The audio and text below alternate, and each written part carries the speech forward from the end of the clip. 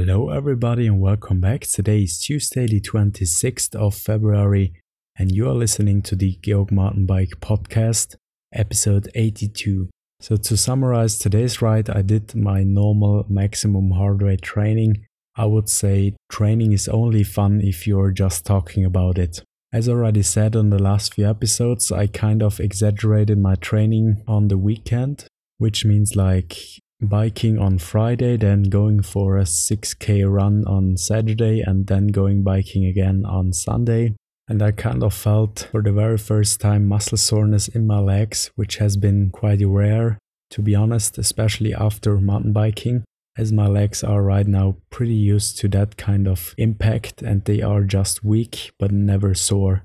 So feeling wise it felt way slower than the last few rides, as I kind of had the mindset that all that training is limiting myself. So while riding and during the ride checking my watch suggested the same thing as I was thinking. But when I returned home I tried to compare the ride with the last 3 rides, which I did.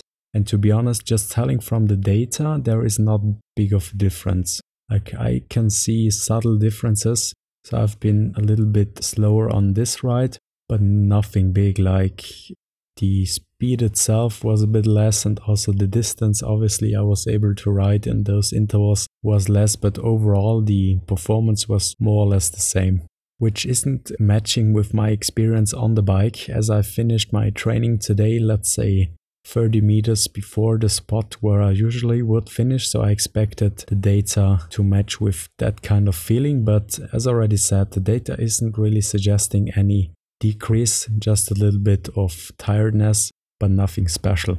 And today was the very first day where I changed my wardrobe. Like usually I wear this long sleeve undergarment on my upper body, but today I decided to wear my biking jersey with the biking jacket above, and to be honest it was almost too warm. Like it had 12 degrees Celsius, which is roughly 54 degrees Fahrenheit. So extremely warm, and also the leg warmers which I wore for the last couple of months wouldn't have been that necessary. And the next time I will probably start without them, but I will put them on the downhill, as after sweating a lot it isn't as comfortable to ride very fast down the hill without any protection from the chilly winds. And overall the air was way warmer on the mountains. I don't know why, but down in the valley there was like this accumulation of cold air, and as higher I got, as warmer it got. Obviously there have been those kind of small valleys going down the mountain. There you could feel that the cold air is descending, but overall the ride was way warmer than expected. I guess the jacket wasn't even necessary, but nice to have, especially on the downhill. And also on the downhill I noticed that my shifting isn't working properly. I was cleaning it up, as already said, on the weekend, and it looks like that I haven't assembled it properly. So you know where the derailleur is, it consists of those 2 small little chain rings. And on the top chain ring, the chain itself is kind of hopping off the chain ring and causing a lot of friction. And I hope I didn't ride with that kind of, let's call it, setting on the uphill, as I push quite hard. But the tension isn't really on the first chain ring, at least I think so. So I guess the damage isn't as worse as it seems to be. Right now I checked the assembly guide for the derailleur of the Shimano XT, and I will probably have to set it up in the next few days properly, as it looks like I made some mistake causing a lot of friction, and also the chain, even though it is pretty new and probably just used for 150 kilometers, is already quite used up, and I will probably remove it from the bike and clean it properly. Luckily I have this chain lock within the chain, so I have a few times the possibility to open it up and put it back on the bike.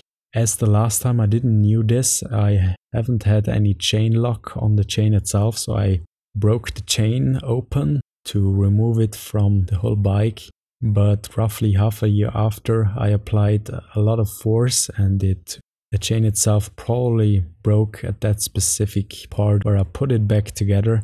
So I will never do that again. And luckily I have this chain lock right now within the chain links, so I'm able to open it up safely. But I read on the internet that this is also limited to 2 to 3 times. So I will probably clean it up properly, all the parts, all the chain rings, and grease everything properly, not too much, as the last time way too much oil like kind of attracted all of the dust, covering the chain in this kind of thick paste of metal parts and dirt and oil. So very bad conditions to maintain the chain for the next year.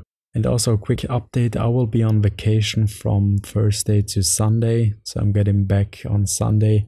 I don't know, I guess there will be the next ride, so the next 5 days I won't be able to do any exercising, but I will keep you posted on this, so I will be probably back on Sunday with a new episode. With that said, thank you for listening, and until the next time.